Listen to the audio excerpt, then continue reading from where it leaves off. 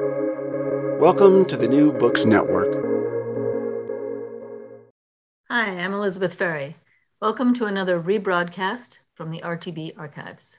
When I was 13, I had this bizarre experience where my wonderful 8th grade English teacher read us it must be the last chapter. I think it's the last chapter of The Once and Future King. It was the day before Thanksgiving. I don't know why she decided to read this. It was something fun.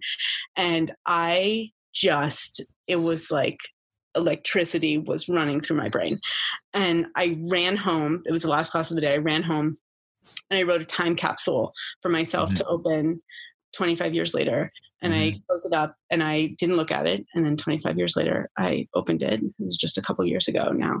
And it said, I want to be a writer. I'm going to be a writer.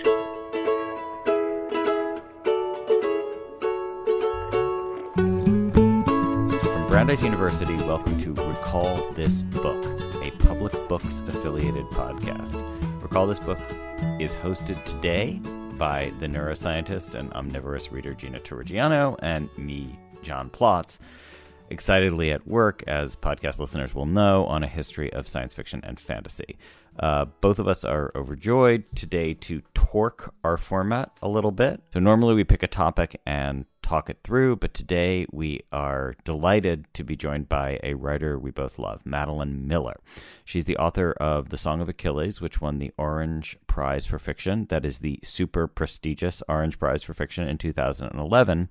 And her most recent novel, Circe, 2018, is a sort of Odyssey from below, or maybe you want to say Odyssey from the side, a retelling of the story of one of the many women who have bit parts, crucial bit parts, but still bit parts, to play in Odysseus's rambling, manly road trip. And in fact, I say it's the story of one, but no spoilers here.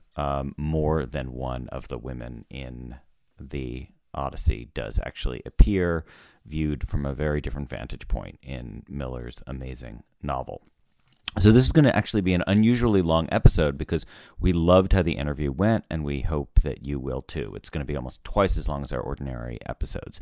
It covers a ton of ground, from Circe and the Me Too movement to questions of canonicity, to Miller's own childhood immersion in Greek myth, to the question of what it means to wall off one's own childhood when becoming a parent. And for those who don't know the novel, she also reads two passages aloud, one right at the beginning of this interview. So without further ado, let's jump into it. This passage comes from towards the middle of the novel, after Circe has already started turning men to pigs, which is what she is most famous for in the Odyssey. And the he in this passage is Odysseus. He asked me once, "Why pigs?" We were seated before my hearth in our usual chairs. He liked the one draped in cowhide with silver inlaid in its carvings. Sometimes he would rub the scrolling absently beneath his thumb. "Why not?" I said. He gave me a bare smile. "I mean it, I would like to know." I knew he meant it. He was not a pious man, but the seeking out of things hidden, this was his highest worship. There were answers in me. I felt them very deep as last year's bulbs growing fat. Their roots tangled with those moments I had spent against the wall, when my lions were gone, and my spells shut up inside me. After I changed a crew, I would watch them scrabbling and crying in the sty, falling over each other, stupid with their horror. They hated it all. Their newly voluptuous flesh, their delicate split trotters, their swollen bellies dragging in the earth's muck. It was a humiliation, a debasement. They were sick with longing for their hands, those appendages men use to mitigate the world. "Come," I would say to them, "it's not that bad. You should appreciate a pig's advantages. Mud slick and swift, they are hard to catch. Low to the ground, they cannot easily be knocked over. They are not like dogs. They do not need your love. They can thrive anywhere, on anything. Scraps and trash. They look witless and dull, which lulls their enemies, but they are clever. They will remember your face. They never listened. The truth is, men make terrible pigs." So Madeline Miller, welcome to Recall This Book. It's great to have you. So can we start with where you grew up? So I was born in Boston, but when I was about a year old, my parents moved to New York City. So I grew up in New York City, in Manhattan, and close enough that, we could go to the Metropolitan Museum of Art, which was a huge part of my growing up. My mom would take me sort of at least once a month, and we would go and look at the Greek and Roman collections and the Egyptian collections as well. Those were my favorite. My poor mother, I think she always wanted to go look at the Impressionists, but I was very insistent. So that was a piece of it. And then we moved to Philadelphia for high school, and that was where I found my wonderful Latin teacher who taught me Homeric Greek.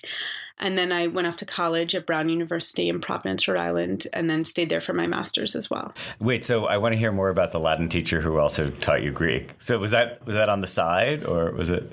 He saw that I was completely obsessed with these stories, and he basically, took me aside and said, I can have you reading the Iliad in the original in about a year. And I, said, sign me up. And so he did this small group meeting with me and a few other students, and we met on early morning Saturdays and before school. And so for a teenager, that felt like, a really epic amount of effort, but it was all worth it. It was wonderful. Those were some of my favorite classes. And we did indeed get to start reading the Iliad. So it was wonderful because I went into college with ancient Greek, already ready to read the literature courses in Greek, which was really wonderful because it was always the literature that I loved most. That makes me wonder, what besides the Iliad and the Odyssey really inspired this story about Circe? There's a few lines about it in the Odyssey, and you've spun this wonderful, rich, deep story with this incredible internal dialogue going on. Well, there are 4 major sources about Circe, and that's pretty much it. So one is Homer's Odyssey. Another is Ovid, and Ovid features her in the Metamorphoses. She's the goddess of transformations, and the Metamorphoses is a great work about transformations. And that was the source of the love triangle between Scylla, Glaucus, and Circe. I reshape it a little bit. In the Ovid, it's much more, the portrait of Circe is a much more kind of, I would say, flat figure. Ovid is really interested in her power and her magic and sort of her anger. He's not really interested in her psychology in the same way. And so he makes her a very pathetic figure, that she falls in love with Glaucus and she's always falling in love with the wrong guy. And then she gets angry and she lashes out. And so I wanted to give her much more of a psychological reason for doing what she does, for making this terrible mistake. And then more importantly, I wanted to make her live with it. That in Ovid, it's just sort of, it's over, on to the next transformation. But, I really wanted to hold her to that moment of what she's done. So that piece was important. The meeting with her niece, Medea, the other great witch in ancient literature, comes out of the Argonautica. Jason and Medea really do show up on Circe's island looking for absolution from their various crimes. And Medea does veil herself from Circe, hiding herself from Circe, as she does in my book. But the meeting between them is totally imagined by me, all the dialogue and all of that. And then the 4th piece that I was using doesn't even really exist. It's lost to us. It's from an ancient epic like the Iliad and the Odyssey, but lost. We only have it in summary. It's called the Telegony. And it's the story of Telegonus, Circe's son with Odysseus, growing up on the island of Aiaia, going off to find his father, accidentally killing his father. These are huge spoilers, so my apologies, but they are 3,000-year-old stories. So coming and then bringing his mother Penelope bringing his brother Telemachus and Penelope, Odysseus's wife, back to the island of Aiaia. And that's just very bare bones. There's no meat on that. It's like, this happened, this happened, this happened. That's all we have. So getting to animate that and imagine this meeting between Circe and Penelope, and knowing that was sort of waiting for me in the last quarter of the book, was incredibly exciting. So those were the 4 myths that I had, and everything else was me, just kind of trying to figure out who this character was and who she would be. And there were some details within those texts that ended up being very important. Homer describes her as being the dread goddess who speaks like a human. And he doesn't really explain that at all, what it means to speak like a human. But that was, if you've read the novel, incredibly important to me in imagining her character, that she is this character who already has a piece of her that doesn't quite fully belong to the world of gods. She's standing with a foot in 2 worlds. And then there was a very quick line in Ovid where he describes her as having an ingenium, which is like a temperament that is more fitted for love. And he means romantic love, but I took it to mean something more like empathy, that she is able to experience empathy, which most gods, who today would be sociopathic narcissists, cannot experience. There are a few exceptions, Prometheus, but so those two very quick little moments were important as well. Cool. Yeah, that's great. That really helps kind of see the arc of the story. So I was thinking more about this question of like how you're, I guess the fidelity retelling versus creating question. Like, when you think about where this book, I mean, both your books, but especially Circe, I mean, where it fits, is it, I mean, do you call it world making? Do you call it retelling? Do you call it rediscovery? How do you think about it? I think about it as literary adaptation. Adaptation. Okay. Yeah. And sometimes I call the genre I write mythological realism, which is, but. Oh, I want to hear more about that, because actually that was one of my questions. So first, what I was going to say is that even though I said I feel very free to make changes, the truth is I really like to write closely to the text, because I like to be in conversation with the text and to be sort of responding to the text. And so, even though I make these very deliberate changes, I feel like I want them to always be interacting with the text in some way. And so, for instance, even just little moments, like Circe is described in the Odyssey as having this beautifully braided hair. And it's this moment that's meant to make her seem very attractive and very powerful and very sexy. And, therefore the fact that she wants to sleep with Odysseus, that increases his status as well. And, I wanted to sort of take those moments and then transform them and sort of think, well, why would her hair be braided? Maybe it's because she's constantly in the woods and tromping around, and that's just practical. That's where it'd be coming from her perspective. And so I like interacting with the text that way and kind of taking little moments and trying to interrogate them, examine them. Why does this happen? Or what brings them together? The fact that in the Odyssey, Circe is the one who tells Odysseus how to get past the sirens, and she's the one who suggests that he tie himself to the mast and leave his ears free. That was an incredibly telling moment for me, because to me that implied that they have a strong relationship. She understands him.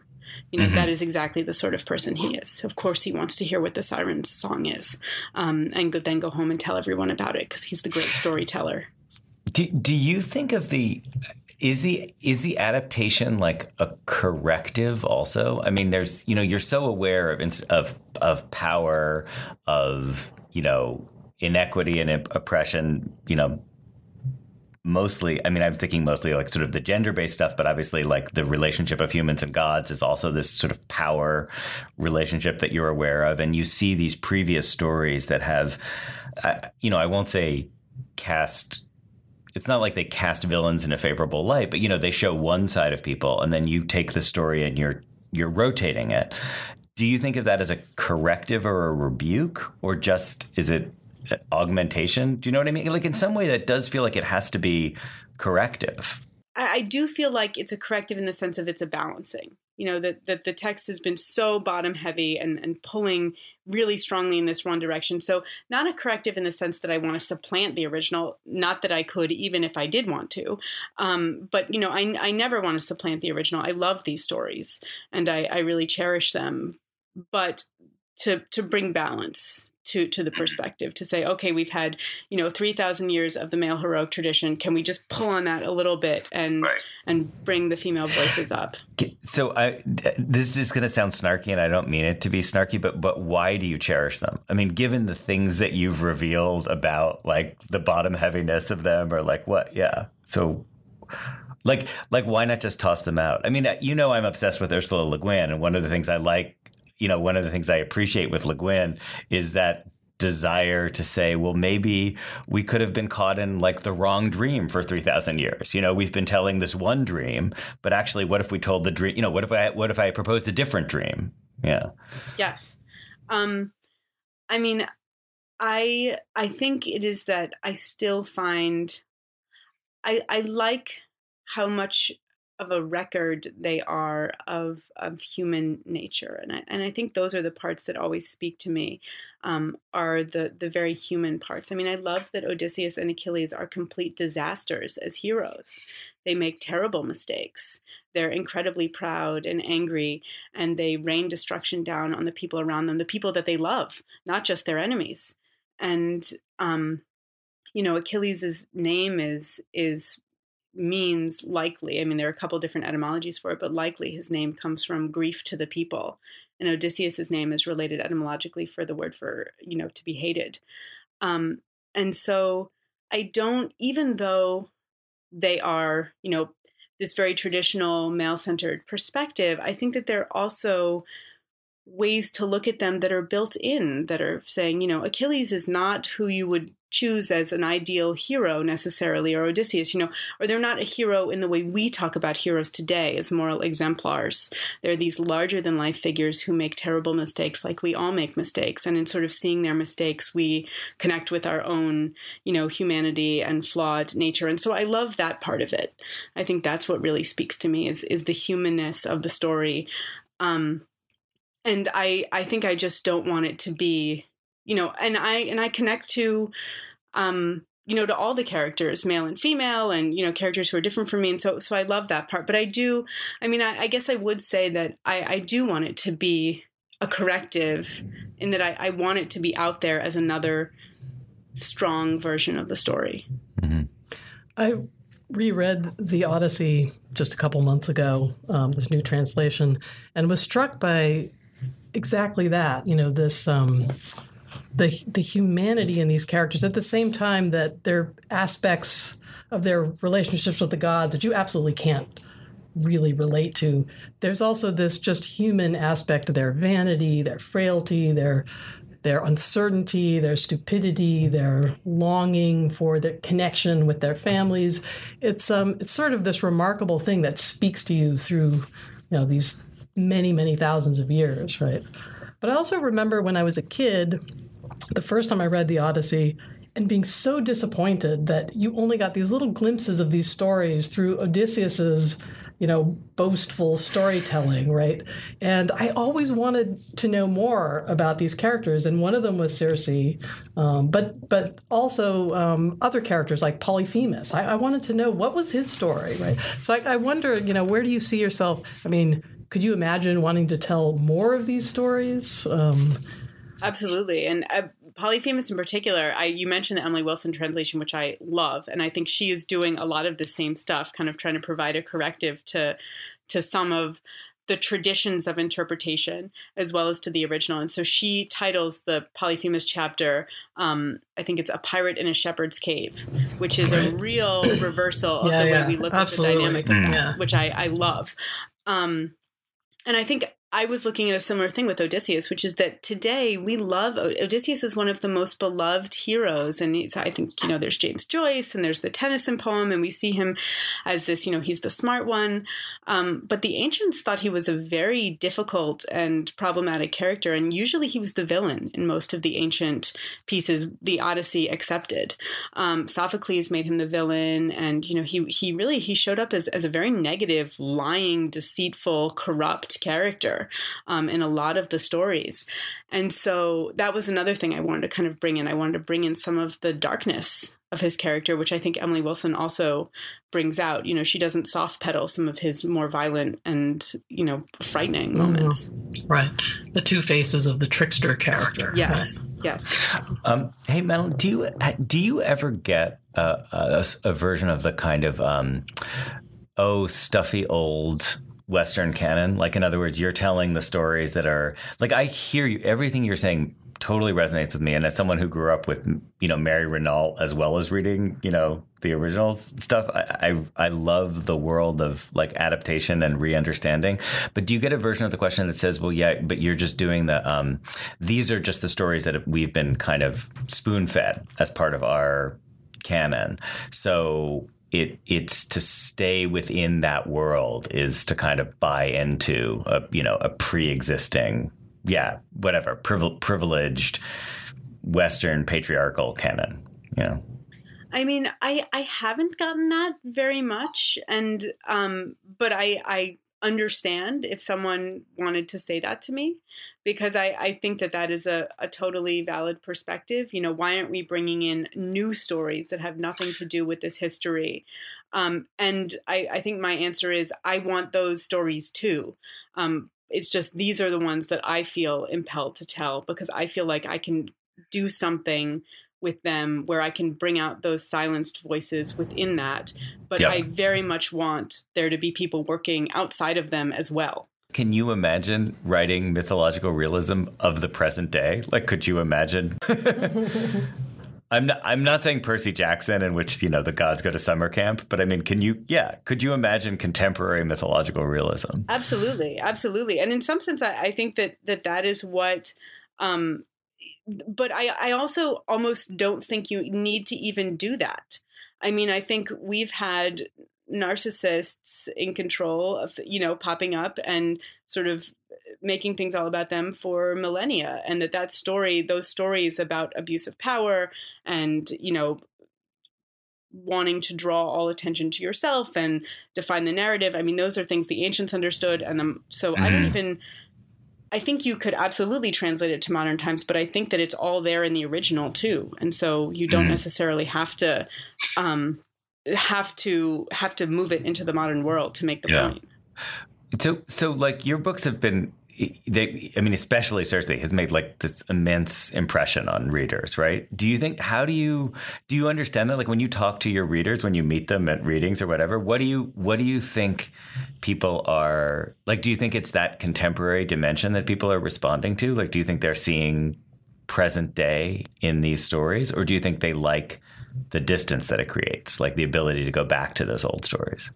I think it's both. I think I hear from readers who are experiencing it both ways, which makes me really happy, because I wanted it to both sort of interrogate the original, but also sort of say, but look how it's it's still us. It's still people struggling with the same things. So I hope both, and so far I hear from both. I mean, I think I have always seen these stories, and I think that is partially what was so gripping to me, is I've always seen these stories as intensely modern, because I think that they are about human emotions and human life, and even in very little ways. Like, this is a really silly example, but there's a beautiful scene in the Iliad where Hector and Andromache, his wife, are talking, and it's this very emotional scene about, she doesn't want him to go fight, and he has to fight, and he has to fight to save her, and their little son is there, and their little son Astyanax sees Hector with his big war helmet on and starts crying because his father's wearing this big, scary war helmet, and he doesn't recognize him.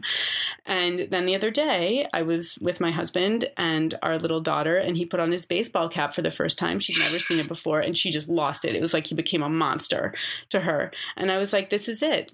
This is that moment. This is this domestic moment. And that domestic moment in the Iliad has all these great, we know that Astyanax is going to be killed.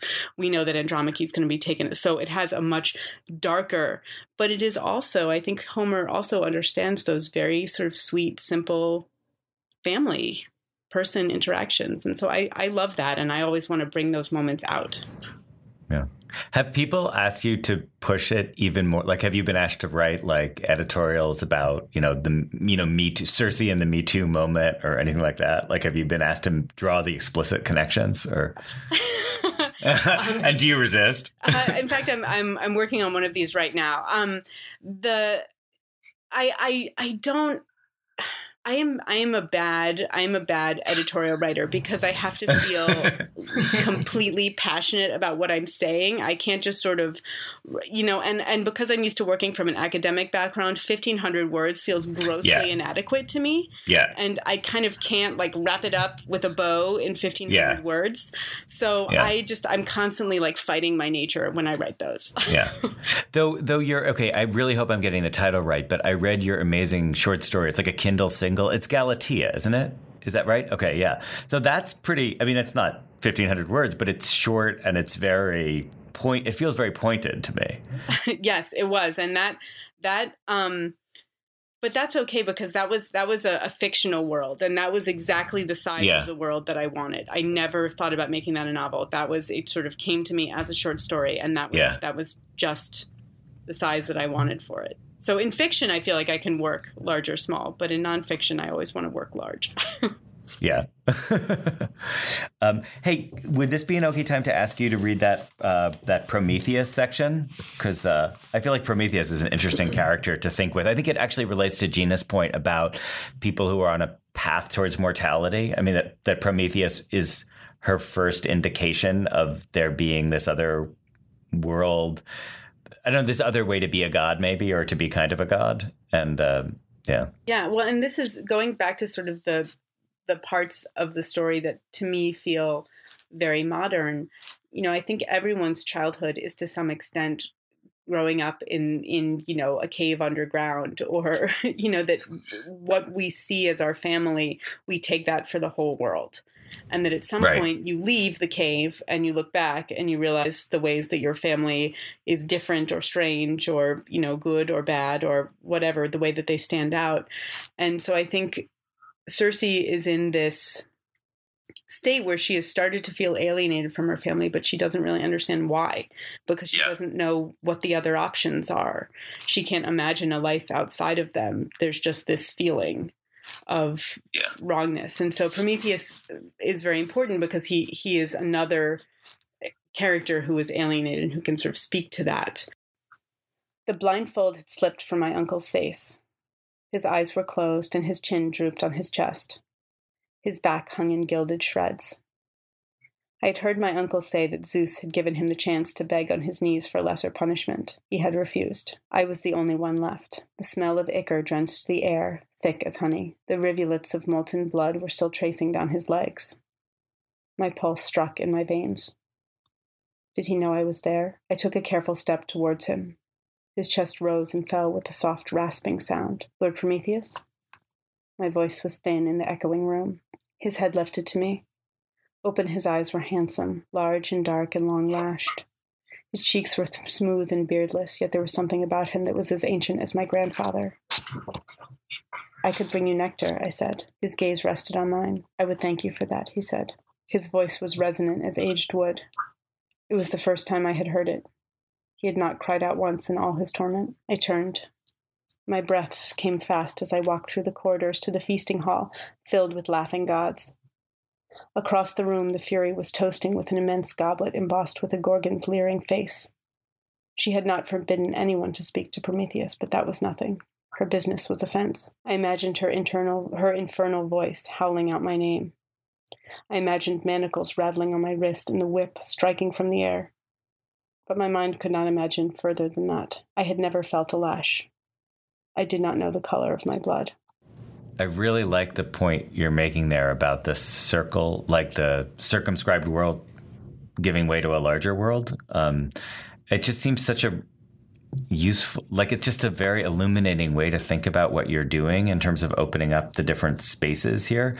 And the only thing I would love to hear you say more about that idea of the self-contained world in the context of the fact that Cersei's island is also like deliberately walled off as such a world, like that. In other words, so she goes out into the big world. She's able to see beyond her, like the godly house. I mean, I actually was thinking a little bit about like the allegories of Buddha there, that you eventually have to, you grow up as a golden princess or prince, and then eventually you have to leave and go out into the nasty world and realize that the world isn't like that goldenness. But then she walls herself in again. Yeah. But there's an interior transformation that she undergoes by virtue of the woods and the plants and the. So I mean, those walls are actually kind of essential for her to find her interior compass in some way. Yes, and in this, I was actually thinking of Virginia Woolf and A Room of One's Own, and in order to escape from this all-consuming society, there has to be some kind of retreat. And this, I wanted to contrast this with her sister. Her sister decides to live in the world. And if you want to live in the world as a woman and have power, then you have to, make some choices that Pasiphae makes. And she makes some really vicious choices to be just as scary as, all the scary characters out there. Whereas Cersei, who doesn't want that, instead, she sort of attempts to retreat. Can I live an ethical life? Maybe only in retreat. Is that the only way? Right. And so, absolutely, that was something I felt like that retreat was actually really vital, because it's the only place that she can turn off all the obligations that she is asked to fulfill when she's part of the world. Right. Though then, of course, it becomes the site of all these other obligations. I mean, like a jail, I guess. And then also it's the place where she raises her own child. And for him, it becomes like the same thing, an enclosed world, right? So. Yes. And I think that there is, this is a very psychological thing that really doesn't have to do with the myths at all. But I think one of the things I've always been interested in is how parents, so often we hear the story that parents who have been abused as children, either emotionally or physically, they then grow up and become abusers as well. And that is often a very hard road, I think, for parents who have come from terrible or difficult families when they raise their own children. If they want to take a better path, they basically have to wall off their past from their child. That their past is something that they don't want to leak onto their child at all. And so they sort of have to become this pastless person. And it's I think it's a very lonely way to raise a child, but also very moral, because, she's trying to do the right thing and not pass it on. And so that really has nothing to do with the myth at all. But I find that such a moving thing, that such a sacrifice that I think parents make who have come from these difficult backgrounds, but who are trying to raise their child in a different world. Cool. Hey, did you have a vocation moment, like however defined, like an on the road to Damascus moment, which about like, this is what I want to do? Like, yes, I did. At least for directing and for teaching, I did. For writing, I was much more kind of backing into it, only because not because I didn't want to write, since I was a child, because I did, but I was afraid to claim it. Speaking of Greek mythology, I had a lot of hubris fear when I was younger, and, I felt like I couldn't say it. Otherwise the, lightning bolts would come down. But when I was 13, I had this bizarre experience where my wonderful 8th grade English teacher read us the last, it must be the last chapter. I think it's the last chapter of The Once and Future King. It was like the day before Thanksgiving. I don't know why she decided to read this. It was something fun. And it was like electricity was running through my brain. And I ran home. It was the last class of the day. I ran home and I wrote a time capsule for myself to open 25 years later, and I closed it up and I didn't look at it. And then 25 years later, I opened it. It was just a couple years ago now. And it said, I want to be a writer. I'm going to be a writer. But I had hidden that from myself. I had put it. Wow. And so you didn't remember what it said. Like when you opened it up, you didn't remember. And I was shocked to say that, to see myself claiming that at 13. And That's amazing. That's pretty funny. Wow. What if it had said, I want to be a fireman? Would you go start taking classes in firefighting? Hey, so Madeline, one thing we do on the podcast is we have a little thing at the end we call recallable books, where we basically ask people to talk about, it would be related to the topic of the podcast if you want, but basically to talk about some kind of unjustly neglected book that we think everyone ought to read, but nobody does read. Can I put you on the spot? Can you think of one? Let me think. And it cannot be the Theogonia. Wait, what was it? Telegony. Thank you.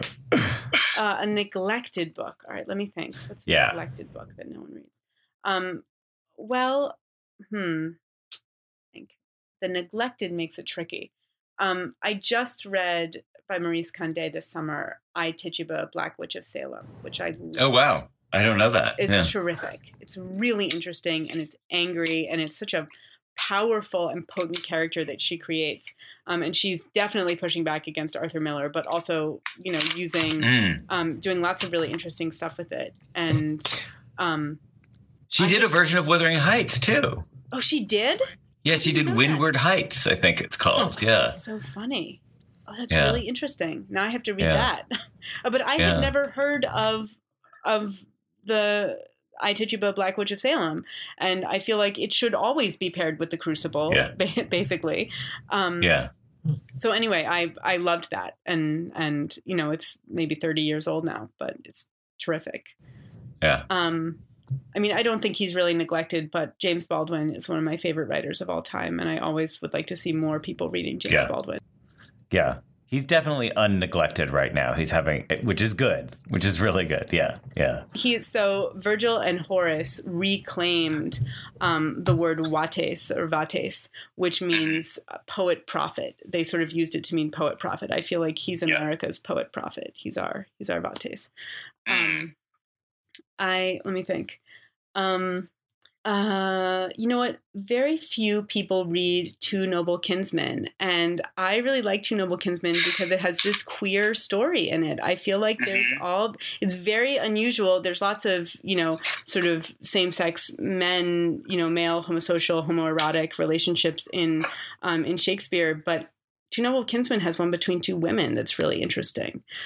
Is there anything you'd want to ask, say, like a neuroscientist who was a fan of your work?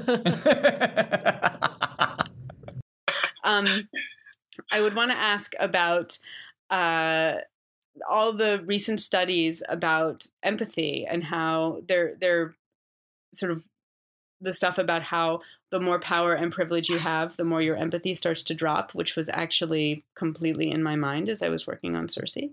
And it's possible to fight against it, but you have to consciously fight against it. And so I would ask about that, because that is certainly, I feel like that's the story of King Lear. No one has told King Lear no for 80 years. But he, unlike the gods, is able to, go on a little bit of an arc and change and sort of come to a deeper understanding of himself and empathy and all that. Whereas, the gods do not. So I would want to know more about that and sort of the idea of empathy studies and how to work with increasing or, what are the things that help to bring it out more. Because to me, empathy is really the project of storytelling. And, it is about being able to imagine yourself into someone else's life. And I think it is also, it's the way that I feel like literature and storytelling can save the world, because it can sneak past people's defenses in ways that if you just tell them, you can't, you won't get any response. That I sort of, that's my secret desire, is to sneak past people's defenses, and to have them consider things that they, in their regular life, if they read it in a nonfiction form, they wouldn't think about or they wouldn't identify with. Yeah, I think that's a really nice idea. In general, I think scientists are a little resistant to the notion that you have to tell a story to reach people.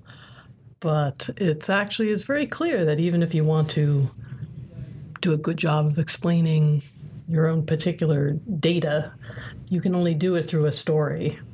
The story has to reflect something real about the data, but it's still a story.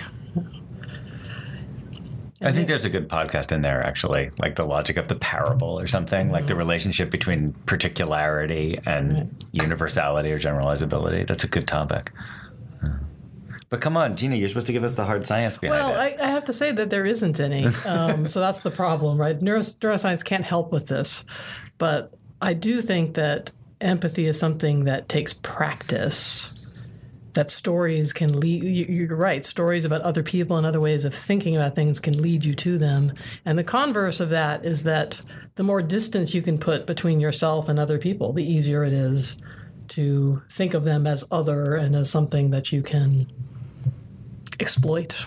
Yeah. So, you know what I was thinking about? You mentioned Lear, but I was thinking about that Flannery O'Connor story, A Good Man is Hard to Find. Do you remember that the moral, the criminal at the end gives the moral, and he says she would have been a good woman if there'd been someone there to shoot her every day of her life? like once she gets shot in the stomach, suddenly she becomes incredibly nice. Sad fact is that I do think, not always, I think sometimes suffering is just suffering, and it has no positive purpose and is only negative. But I think that it can also, remind us of our shared humanity and allow you to have more empathy for other people. I think Lincoln and the Bardo is all about that. I don't know if you've read that George Sanders book. Yeah. And then circling back to Prometheus, of course, that's his choice. His perpetual suffering as a way of, resisting. Right? Yeah. Yeah.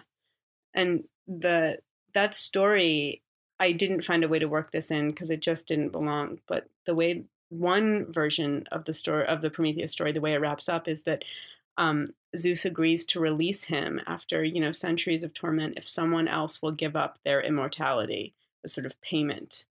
And Chiron, the centaur, who is the great teacher, gives up his immortality so that Prometheus can go free. And that just feels completely right. It feels like, yes, Chiron would, that sort of the Chiron as I imagine him, that inspired my portrait of him in Song of Achilles. In Song of Achilles, yeah. Wait, where is that story told? Sorry? That's a good question. Where is that? I've never heard that. I've always wondered if anyone, if Prometheus ever escaped from his rock. See if I can't remember where that comes from. It sounds familiar to me. Like I know I read that in Edith Hamilton or something, but I don't know where. Yeah. Hey, Madeline, thank you so much, especially for blocking out so much time and listening to all my annoying emails about microphones and things. I think the sound was great. So much my pleasure. Thank you for such great questions. Yeah, this was super fun. It was really great to get a chance to talk to you about this book. Recall This Book is the brainchild of John Plotz and Elizabeth Ferry. It's affiliated with Public Books and is recorded and edited at Brandeis University by Plotz, Ferry, and a cadre of colleagues here in the Boston area and beyond. Our music comes from Eric Chaslow and Barbara Cassidy. Sound editing is by Anil Tripathi, and production assistance from Matthew Schratz. Mark DiLello advises on technological matters, and we appreciate the support of University librarian Matthew Sheehy and Dean Dorothy Hodgson. We always want to hear from you with your comments, criticism, or suggestions for future episodes. You can email us, contact us via Twitter, or reach us directly via our Facebook page or our website, recallthisbook.org, where you'll also find links to the texts discussed today and suggestions for further reading and listening. So in recent episodes, Gina Torrigiano, who you just heard today, discussed opiate addiction with Elizabeth Ferry and me, and the sculptor Tori Fair made the case for artistic minimalism. And that one features a micro-performance of one of Beckett's greatest and certainly shortest plays.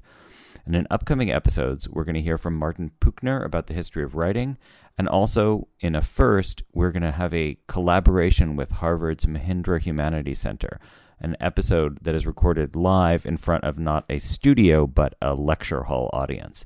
And in that episode, you'll hear me arguing about distraction with Bard Professor Marina von Zuylen, who has a wonderful book on the topic. I perform a Monty Python monologue about word association football, and Marina dishes about what it means to get a brain scan. So all that and more from Recall This Book. Thanks for listening.